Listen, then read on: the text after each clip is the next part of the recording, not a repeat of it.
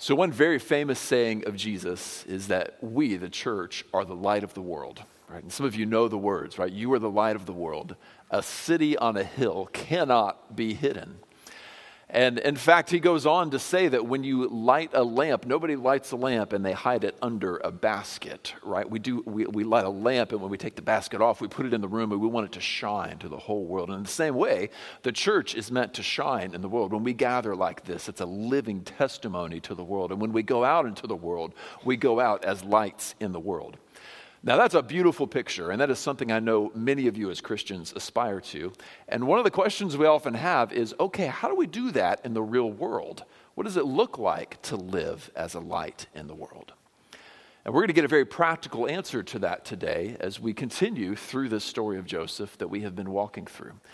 Joseph has shown us many things throughout his journey into Egypt, and soon will be lifted up very high. We have been taught by this book of Genesis to expect a mighty Savior King to come from this line and to redeem the world from all of its troubles. And we are getting a figure like this at the end, as if the book is whispering, this is what he is going to look like. And so we have seen as Joseph was destined to be exalted, but hated by the brothers he was among. We saw a picture of Jesus destined to be exalted, but hated by his Jewish brothers who were near him. And then we saw him sold for silver into slavery, just as our Lord was sold for silver into the hands of the Roman guards. And we saw him brought low as Jesus was brought low. We saw God be with him as he was brought low, as he was with Jesus. And now we're going to see a dramatic turn of events. Now, it's been rough walking together through Joseph's hardships, digging up our own hardships in our history. But today we see the very dramatic turn when Joseph is suddenly lifted above everyone, as our Lord was lifted from the bottom of the pit up above everyone. If you're just joining us, we're walking through the ending to the book of Genesis, in which a man like Joseph is made like Jesus in many ways that you and I as Christians are being made like Jesus. Today and next week, we will see how we are like Jesus and how Joseph is like Jesus in our exaltation and in his exaltation and glorification. Let's read of Joseph's dramatic turn of events. We'll read most of chapter 41, but at one point I will skip a few verses that we will come back to next week. Let me give you the preface first. As we last left Joseph, he was in a prison cell. He had been falsely accused, put in prison, and he had done a great favor for Pharaoh's cupbearer. And so he asked the cupbearer, will you remember me before Pharaoh? I'm not supposed to be here in this prison. Will you remember me? And Pharaoh can lift me up out of the prison. The cupbearer was brought back into Joseph's presence, but he forgot about Joseph. So Joseph is just left there, abandoned. Now we get to chapter 41, where we read, after 2 whole years, Pharaoh dreamed that he was standing by the Nile. And behold, there came up out of the Nile 7 cows, attractive and plump, and they fed in the reed grass. And behold, 7 other cows, ugly and thin, came up out of the Nile after them, and stood by the other cows on the bank of the Nile. And the ugly, thin cows ate up the 7 attractive, plump cows. And Pharaoh awoke. And then he fell asleep, and he dreamed a second time. And behold, 7 ears of grain, plump and good, were growing on one stalk. And behold, after them sprouted 7 ears, thin and blighted by the east wind. And the thin ears swallowed up the 7 plump, full ears. Pharaoh awoke, and behold, it was a dream. So in the morning his spirit was troubled, and he sent and called for all the magicians of Egypt and all of its wise men. And Pharaoh told them his dreams, but there was none who could interpret them to Pharaoh. Then the chief cupbearer said to Pharaoh, I remember my offenses today. When Pharaoh was angry with his servants and put me and the chief baker in the custody of the house of the captain of the guard, we dreamed on the same night, he and I, each having a dream with its own interpretation. A young Hebrew was there with us, a servant of the captain of the guard. When we told him, he interpreted our dreams to us, giving an interpretation to each man according to his dream. And as he interpreted to us, so it came about. I was restored to my office, and the baker was hanged. Then Pharaoh sent and called Joseph, and they quickly brought him out of the pit. And when he had shaved himself and changed his clothes, he came in before Pharaoh. And Pharaoh said to Joseph, I have had a dream, and there is no one who can interpret it. I have heard it said of you that when you hear a dream, you can interpret it. Joseph answered Pharaoh, It is not in me. God will give Pharaoh a favorable answer. And then Pharaoh said to Joseph, Behold, my dream, I was standing on the banks of the Nile. 7 cows, plump and attractive, came up out of the Nile and fed in the reed grass. 7 other cows came up after them, poor and very ugly and thin, such as I had never seen in all the land of Egypt. And the thin, ugly cows ate up the first 7 plump cows. But when they had eaten them, no one would have known that they had eaten them, for they were still as ugly as at the beginning. And then I awoke. I saw also in my dream 7 ears growing on one stalk, full and good. 7 ears withered and thin, blighted by the east wind, sprouted after them. And the thin ears swallowed up the 7 good ears, as I told it to the magicians, but there was no one who could explain it to me. And then Joseph said to Pharaoh, The dreams of Pharaoh are one. God has revealed to Pharaoh what he is about to do. The 7 good cows are 7 years, and the 7 good ears are 7 years. The dreams are one. The 7 lean and ugly cows that came up after them are 7 years, and the 7 empty ears blighted by the east winds are also 7 years of famine. It is as I told Pharaoh, God has shown Pharaoh what he is about to do. There will come 7 years of great plenty throughout all the land of Egypt. But after them there will arise 7 years of famine, and all the plenty will be forgotten in the land of Egypt. The famine will consume the land, and the plenty will be unknown in the land by reason of the famine that will follow, for it will be very severe. And the doubling of Pharaoh's dream means that the thing is fixed by God, and God will shortly bring it about. Now therefore let Pharaoh select a discerning and wise man, and set him over the land of Egypt. Let Pharaoh proceed to anoint overseers over the land and take 1/5 of the produce of the land of Egypt during the 7 plentiful years, and let them gather all the food of these good years that are coming and store up grain under the authority of Pharaoh for food in the cities, and let them keep it, that the food shall be a reserve for the land against the 7 years of famine that are about to occur in the land of Egypt, that the land may not perish through the famine. This proposal pleased Pharaoh and all of his servants. And Pharaoh said to his servants, Can we find a man like this in whom is the Spirit of God? And then Pharaoh said to Joseph, Since God has shown you all this, there is none so discerning and wise as you are. You shall be over my house, and all my people shall order themselves at your command. Only as it regards the throne will I be greater than you. And Pharaoh said to Joseph, See, I have set you over all the land of Egypt. And then Pharaoh took his signet ring from his hand, and he put it in Joseph's hand, and clothed him in garments of fine linen, and put a gold chain about his neck, and he made him ride in his 2nd chariot. And they called out before him, Bow the knee. And thus he set him over all the land of Egypt. Moreover, Pharaoh said to Joseph, I am Pharaoh, and without your consent no one shall lift a hand or foot in all the land of Egypt. And Pharaoh called Joseph's name Zaphanath-Paneah. And he gave him in marriage Asenath, the daughter of Potiphar, the priest of On. So Joseph went out over the land of Egypt. Let's move to verse 50.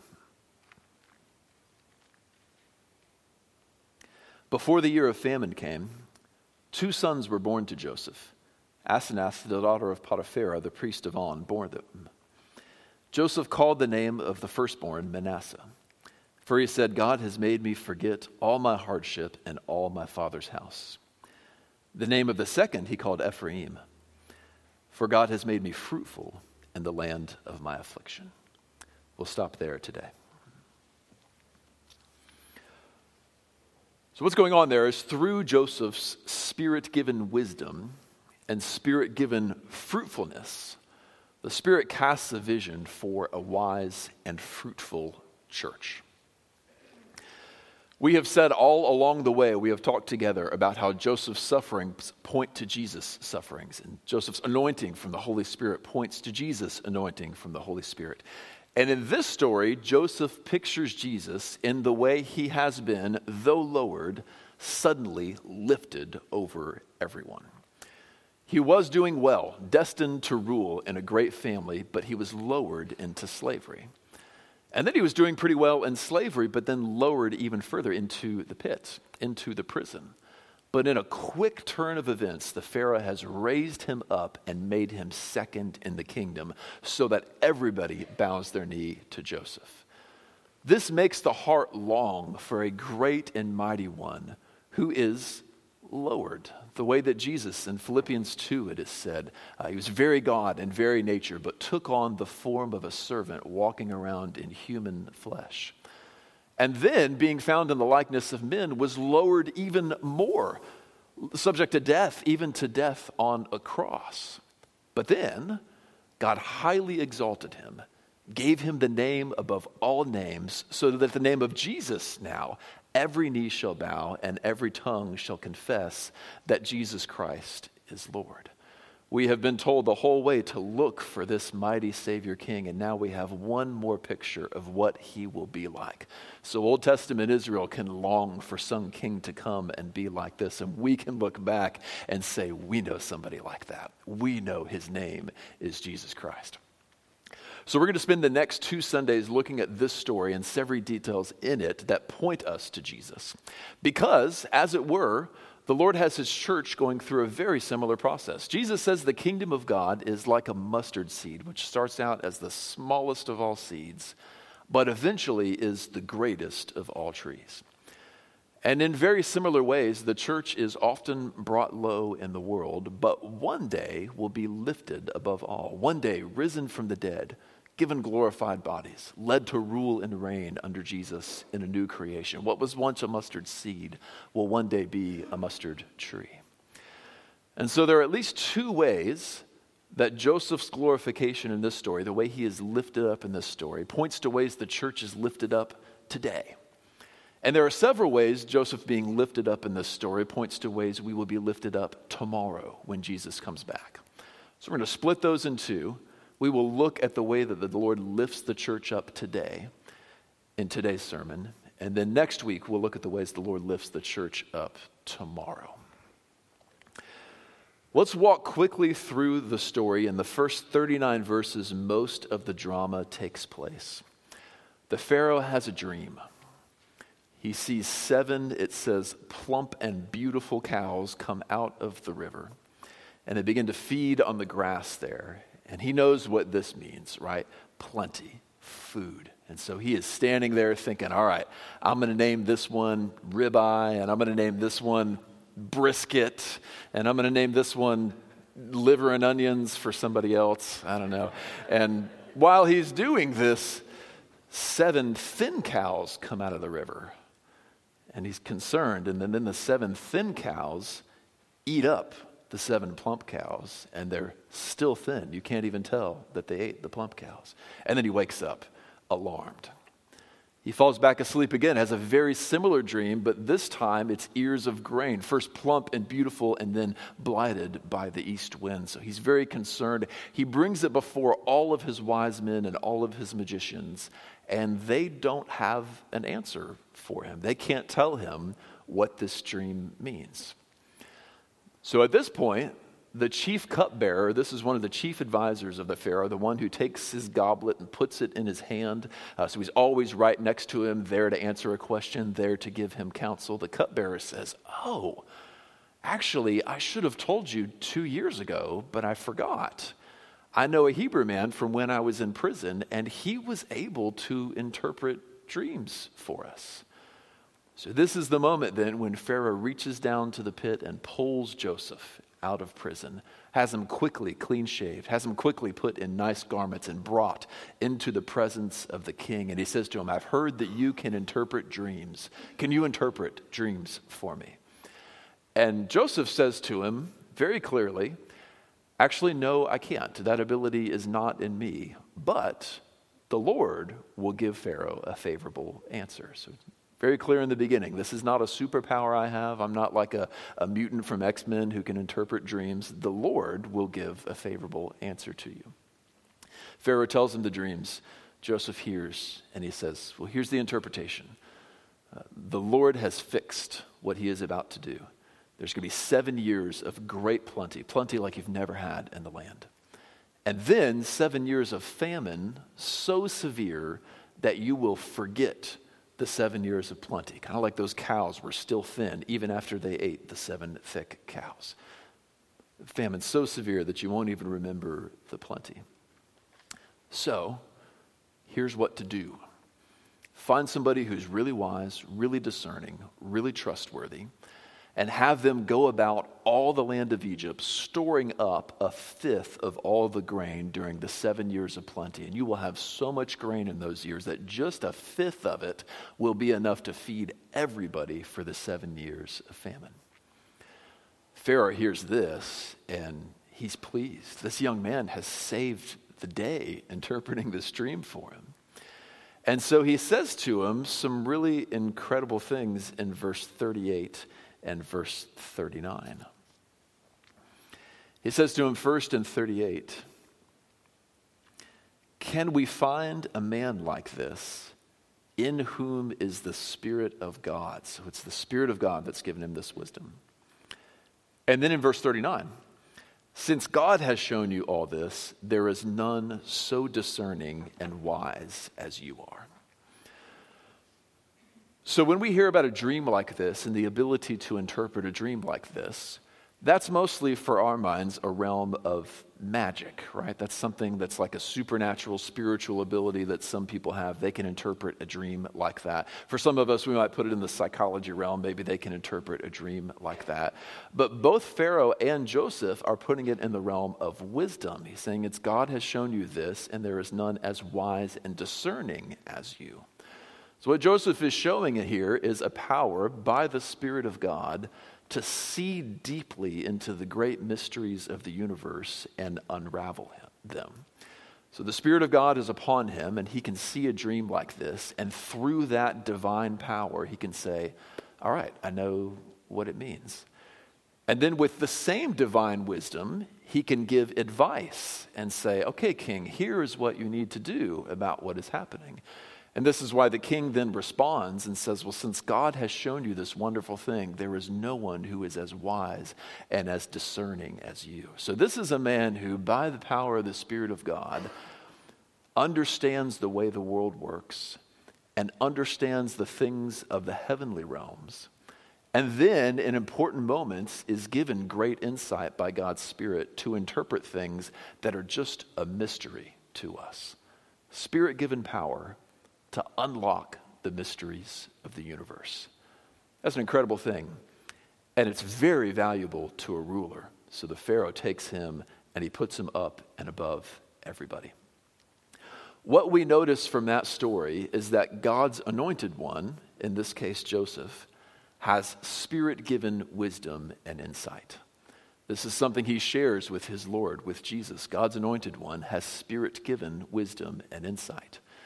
And something he shares with anyone who calls themselves a Christian, who is indeed a Christian with faith in Jesus Christ, full of the Spirit and given Spirit-given wisdom and insight by God's very power. The scriptures say this very thing of Jesus. He will come and he will rule. And Isaiah 11 says the Spirit of the Lord will rest upon him, the Spirit of wisdom and knowledge. The Spirit of understanding, the Spirit of counsel and might, the Spirit of the fear of the Lord. So the Spirit that rests upon Jesus Christ in his ministry is a spirit of wisdom, such that we hear his words and we say, there is none as wise and discerning as he is. Right? All the magicians around and all the wise men around don't have the answers to the great mysteries of the universe. But Jesus Christ, filled with the Spirit, endowed by the Spirit, very God himself, has the answers to the mysteries of the universe. It's said of him in the Psalms, fulfilling David, that he shepherds us skillfully and with wisdom. And he could walk around on earth, people kind of grumbling in the backgrounds as he was speaking, and he could look at someone and say, why do you say in your heart? And he could just see right into their hearts. He could unlock the mysteries of the universe with insight, even into people's hearts. Why do you say in your heart that this cannot be? They would come with questions that don't have good answers, like real stumpers, and he would have answers for them every time. He could answer the unanswerable questions. They come to him at one point trying to trick him, asking him, is it lawful to pay taxes to Caesar or not? If he says yes, all the Jewish people will turn on him because now he's been loyal to their Roman overlords. If he says no, the Roman soldiers will turn on him, and for fear of that, the Jewish people might also turn on him then as well. There's no good answer to the question. So he says, bring me a coin, and they bring a coin to him, and he holds it up, and he says, whose picture is on this? And they say, it's Caesar's. And he says, okay, give to Caesar what is Caesar's, and give to God what is God's. So here he is with wisdom to just answer the unanswerable questions. Nobody else had an answer. All of Pharaoh's magicians around there did not have the answer, but Jesus, he has the answer because he's got that spirit-given insight and wisdom that we looked at and we just marvel. So what's really wonderful about this then is that same spirit, the spirit that rested on Joseph in this story and gave him that wonderful insight, the spirit that rested on Jesus Christ, the spirit of Christ himself is now dwelling in every Christian. If you're here today and your faith is in Jesus, that same spirit lives within you, giving you powerful insight into the mysteries of the universe. Now, this works in two ways in Christians' life. On one sense, every Christian has the Spirit living in them and has access to God's wisdom and can grow with great wisdom to answer the questions that the world around us cannot answer. And then for a few of us, some of us are actually given the spiritual gift of wisdom as well, which elevates it even another level. So let me parse those two out. We'll talk about how it's true for every Christian, and then if a few of you might have the gift of wisdom, how that might be true for you as well. So the scriptures say in the book of James that if any one of you lacks wisdom, let him ask God, who gives generously to all without finding fault. He's saying this to the church, to believers. So when Christians come to God and we say, God, I don't have enough wisdom for this. Like there's this thing at work and I just can't figure it out. Or I have this decision to make and I don't have enough wisdom. He does not look down with contempt and say, man, I had really hoped you would figure that out by now. I'm so disappointed. Instead of finding fault, he says, well, here you go. Here's some more wisdom. All right. So step by step, day by day, as we ask him for wisdom, he loves to give it to his people, and so he just hands it out. Christians don't receive everything that we ask for in prayer, but when we ask for wisdom, he gives it generously without finding fault. Not only that, but he has written entire books in the scripture full of wisdom. So if you want to grow in wisdom, you can open the Proverbs and just start reading. Chew on each one of those and you'll grow in wisdom every time. I turn through the book of Proverbs so many times and find new insights every time. It seems to never grow old. It never does grow old because there are always new bits of wisdom that you can gain from them. Beside that book is the book of Psalms and Job and Song of Solomon and Ecclesiastes, where you can learn so much wisdom. It is God who wrote those books, and he did it because he's generous with wisdom to his people. In fact, he inspired those words by that very same spirit that rested upon Joseph in this story and dwells within you right now if you're a believer. So you've got the Spirit living in you, giving you wisdom and insight. You've got your Father in heaven who loves to say yes when we ask for wisdom. And you've got Spirit-inspired wisdom here. We can drink from that, church, all that we want to. And as we do, we find the mysteries of the universe unlocked for us. Not all of them, but many. Why is it that this world is so wonderful and yet things aren't right in it? Why does evil exist in the world? Philosophers have tried to figure that out for thousands of years. But we have access by the Spirit of God through the Scriptures to the answer, don't we? Why is it that following your heart, if it's supposed to make you so happy, leads to misery? Well, The scriptures have the answer. From the heart come all manner of wickedness and violence and corruption and immorality. The heart's a dark place. That's why following it leads to misery. There's a way that seems right to a man, but in the end it leads to death. We've got the answers right there in the Spirit of God within us, just unlocking them, empowering us with Spirit-given wisdom. And so you might find yourself then, let's say you're at work and you've got, one workmate over there in that desk and another workmate over here at this desk. And you're friends with both of them, you talk openly, you talk cordially with both of them, and one of them is telling you about how excited they are because they have found that though they thought their whole life that he was a man, now he's realized he was a woman the whole time. And so I found this doctor who's going to give me this surgery, and I'm finally going to step into who I am, right? And they're so excited. And you're talking with them day after day, year after year, and a year later, they're saying, I got everything I want, and I am sadder than I have ever been in my whole life. That doesn't make sense, right? What a mystery. I got everything I wanted. Why am I so sad? And then over here in this cubicle, you got another friend, and he graduated recently with a really great degree, and now is making a lot of money. And so he's using that money to just live it up, right? Go on great dates with women and have all kinds of fun doing this. I'm having so much fun. I'm loving it for a year, he says this. And then after a year, he says, I got everything I wanted. I mean, I dated beautiful women and had so much fun with them. And I bought everything I wanted. And I have the job I want. Why am I so unhappy? Why didn't it make me happy? Pharaoh's magicians don't have an answer for them. Right? I don't know, just keep following your heart, and I guess you'll be happy one day. But friends, we've got the Spirit of wisdom and insight within us. And that Spirit wrote for us a whole book that we can draw answers out of. And so you might find yourself right there at work saying, well, I tried to follow my heart for a little while too, but it turns out the heart is a dark place and it's not worth following.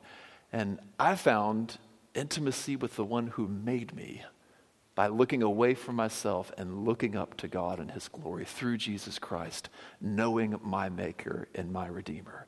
That's given me joy.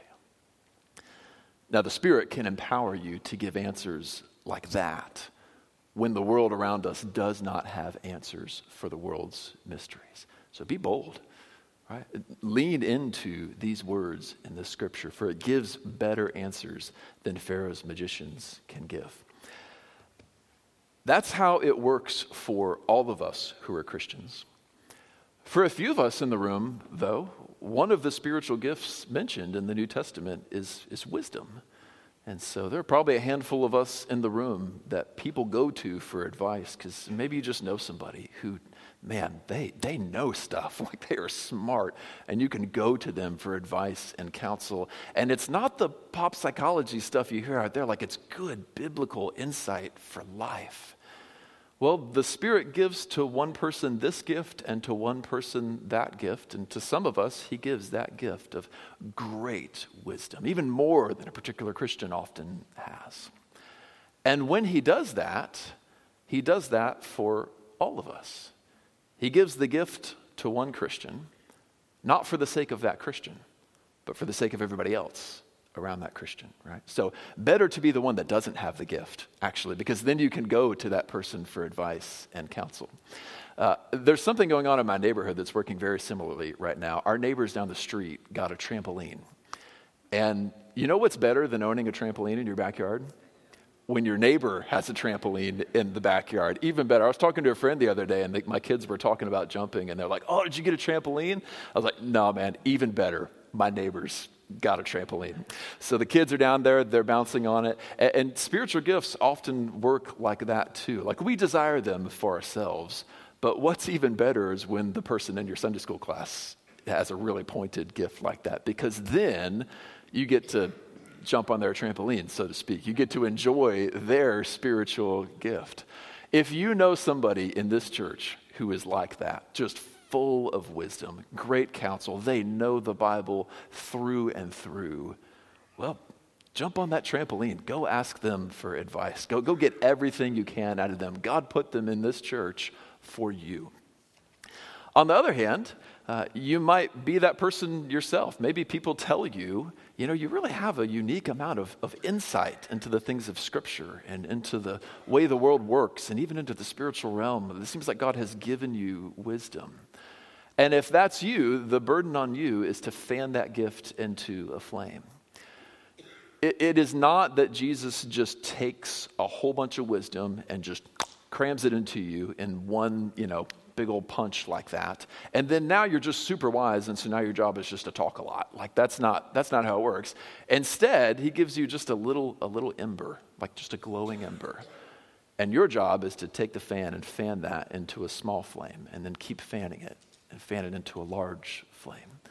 You do that by seeking God's word even more than you normally would if you didn't have that gift. You do that by finding good Christian books and learning as much as you can about the way that the world works, and just gaining knowledge throughout your life so you can give better and better counsel to people. This is a gift that is particularly put on leaders often in the house of God and on preachers. We see that through the Scriptures. Joshua rises up as a leader, and the Lord gives him a spirit of wisdom, it says, such that the people followed him and did just what he said. They saw how wise he was. In the New Testament, 7 men are appointed to oversee the distribution of food to the widows. And Peter tells them, look for men who are full of the Spirit and wisdom. And then they find 7 men like this. They put them over. One of them is named Stephen, and in the next chapter, he preaches powerfully. And it says they could not withstand the spirit of wisdom that was upon him. Can you imagine that? Man, I'll just admit, y'all have never been preached to like that. Like, could not withstand the spirit of wisdom that was upon him. That's the sort of thing the Spirit does when he gives someone the gift of wisdom and they have fanned it into a flame like that. So, if you think that might be you, fan the gift into a flame and just see what the Lord does with it. Don't go seek out 1 million people to give advice to. No, that's what Joseph did when he was young, right? Just babbling a lot, and it didn't work out for him. Now, wise, mature Joseph, he knows when the right time is to give counsel and advice, and he gives nuggets of gold when he does it. This is a man that the Spirit has given great wisdom to, and if you're a Christian, the Spirit is equipping you in just the same way. All right, let's look at the other way that Joseph being lifted up points to the church being lifted up today. We skipped down a little bit to the sons that Joseph had. The Pharaoh was so pleased, he put Joseph over everybody. He even gave to Joseph a wife, which is a sign in Genesis. God is really blessing somebody. He's given a gift like that from God. And then during the 7 years of plenty, Joseph has 2 sons. So he holds one son, names him, and he holds a second son and names him during those 7 years. And the things he says when he names those sons are very important. The first one is Manasseh, and he says, God has made me forget all my hardship and all my father's house. Like, this plenty is so good. Like, God has blessed me so much that I almost can't even remember what it feels like to be afflicted like I was before. Just like the 7 years of famine are going to make them forget the 7 years of plenty. Joseph, on the other hand, is so blessed, he has forgotten what it was like to be afflicted. And then the second son, he names Ephraim, and he says words that we will focus on a lot here. For God has made me fruitful in the land of my affliction. So he looks back now on hard years, well over a decade in Egypt, first as a slave, and then lowered into prison as a slave. He's looking back and he's saying, okay, this place has been the land of my affliction. I was forced here. I didn't choose to come here. Yet, God has made me fruitful in this dark and hard place. So he names the boy Manasseh, which has that very meaning. So, second point we draw then is that God's anointed one will be fruitful in a land of affliction. This has been true of many of those who have been anointed by God already. Abraham was called away from the promised land a few times because of famine, and he came back every time much more blessed than he left. He gained. He was fruitful every time. And then his son Isaac had to leave the promised land for a while because of a famine, and he gained much while he was away as well. He was very fruitful. Jacob, Joseph's father, had to leave. He was running for his life from his brother who wanted to kill him, and God said, I'm with you, I'm going to bless you. And when Jacob left, he had nothing but his staff and the rock that he laid his head on. He came back a veritable king with so much. While he was gone, in a land where he was afflicted greatly, God made him fruitful and made him much. Now Joseph says the same thing. I was pushed away from my homeland, but God has made me fruitful here. In a few generations, all of his family will live in Egypt, and eventually they will be enslaved there. It'll be a place where they suffer greatly. Egypt will be the land of affliction for the whole nation of Israel. And in that 400 years when they're enslaved, they will multiply from 12 brothers to about 2 million people. They will be fruitful in the land of their affliction. Similar things will happen in Babylon when they are taken away to Babylon and the exile. And then we see Jesus come. Here he is on earth, the land where he suffers affliction. There is only one place in all of the universe, the earthly and the heavenly realm, where Jesus Christ has suffered, and that is here on earth. This is the land of his affliction. And yet while he was here, the Spirit was with him. The Spirit rested upon him and made him so fruitful. How many did he heal? How many wonderful sermons did he preach? How many lives were changed? How many were given faith? How many has he saved by his shed blood, which he shed in just a moment? And then when he rose from the dead, how many did he save? He was fruitful in the land of his affliction. That matters for us as the church because the New Testament calls us sojourners and exile. We are here on earth like Israel was in Egypt or in Babylon, not at home. And maybe that's why you don't feel at home here in the world. It's a wonderful place, and yet it just doesn't feel right. This is probably most pointed to me when I'm at a funeral. If you can imagine the last time you were at a funeral, there's just a sense, this isn't right? Like this isn't how this is supposed to go. Every time, whether it's someone who lived a full life and you're still like, that's still not how it's supposed to end. Something's supposed to be different. Sometimes someone untimely and you're thinking, at that age, what is wrong with the world? Something is wrong with the world. And then we look around and we see the plight of the poor and how many are trying to help them, and it is just so difficult because something is just wrong with the world, and storms come and knock down your tomato plants that you worked so hard on, and just things just aren't right in this place. This is because we're not at home. This is the land of our affliction, and many of you are suffering greatly and deeply, and you will look back on your time on this earth and say, this was a land of affliction for me. If you're a believer in Jesus, though, you can say along with Joseph, God has made me fruitful in the land of my affliction. How much has the church multiplied in these 2,000 years that we have been here on earth? How many of us have been martyred? How many of us have been persecuted for our faith? And yet, fruitful in the land of our affliction. The book of Ephesians tells us to walk in holiness, just living a strong Christian life in moral purity. It tells us to speak openly of the things of the Lord, to sing to one another, to come to church.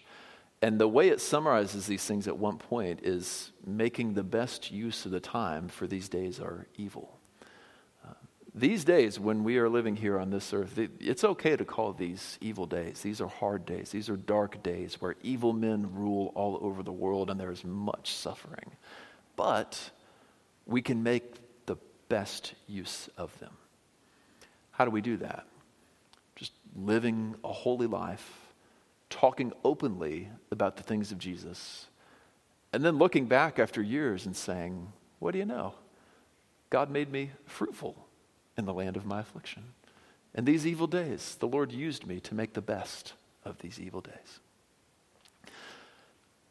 This kind of shatters a myth for us because we tend to think that if we're going through hardship and suffering, then we don't have the bandwidth to be fruitful, right? Like things have got to be going well, things have got to be easy in life, and then I've got the bandwidth to be fruitful and do something for the Lord.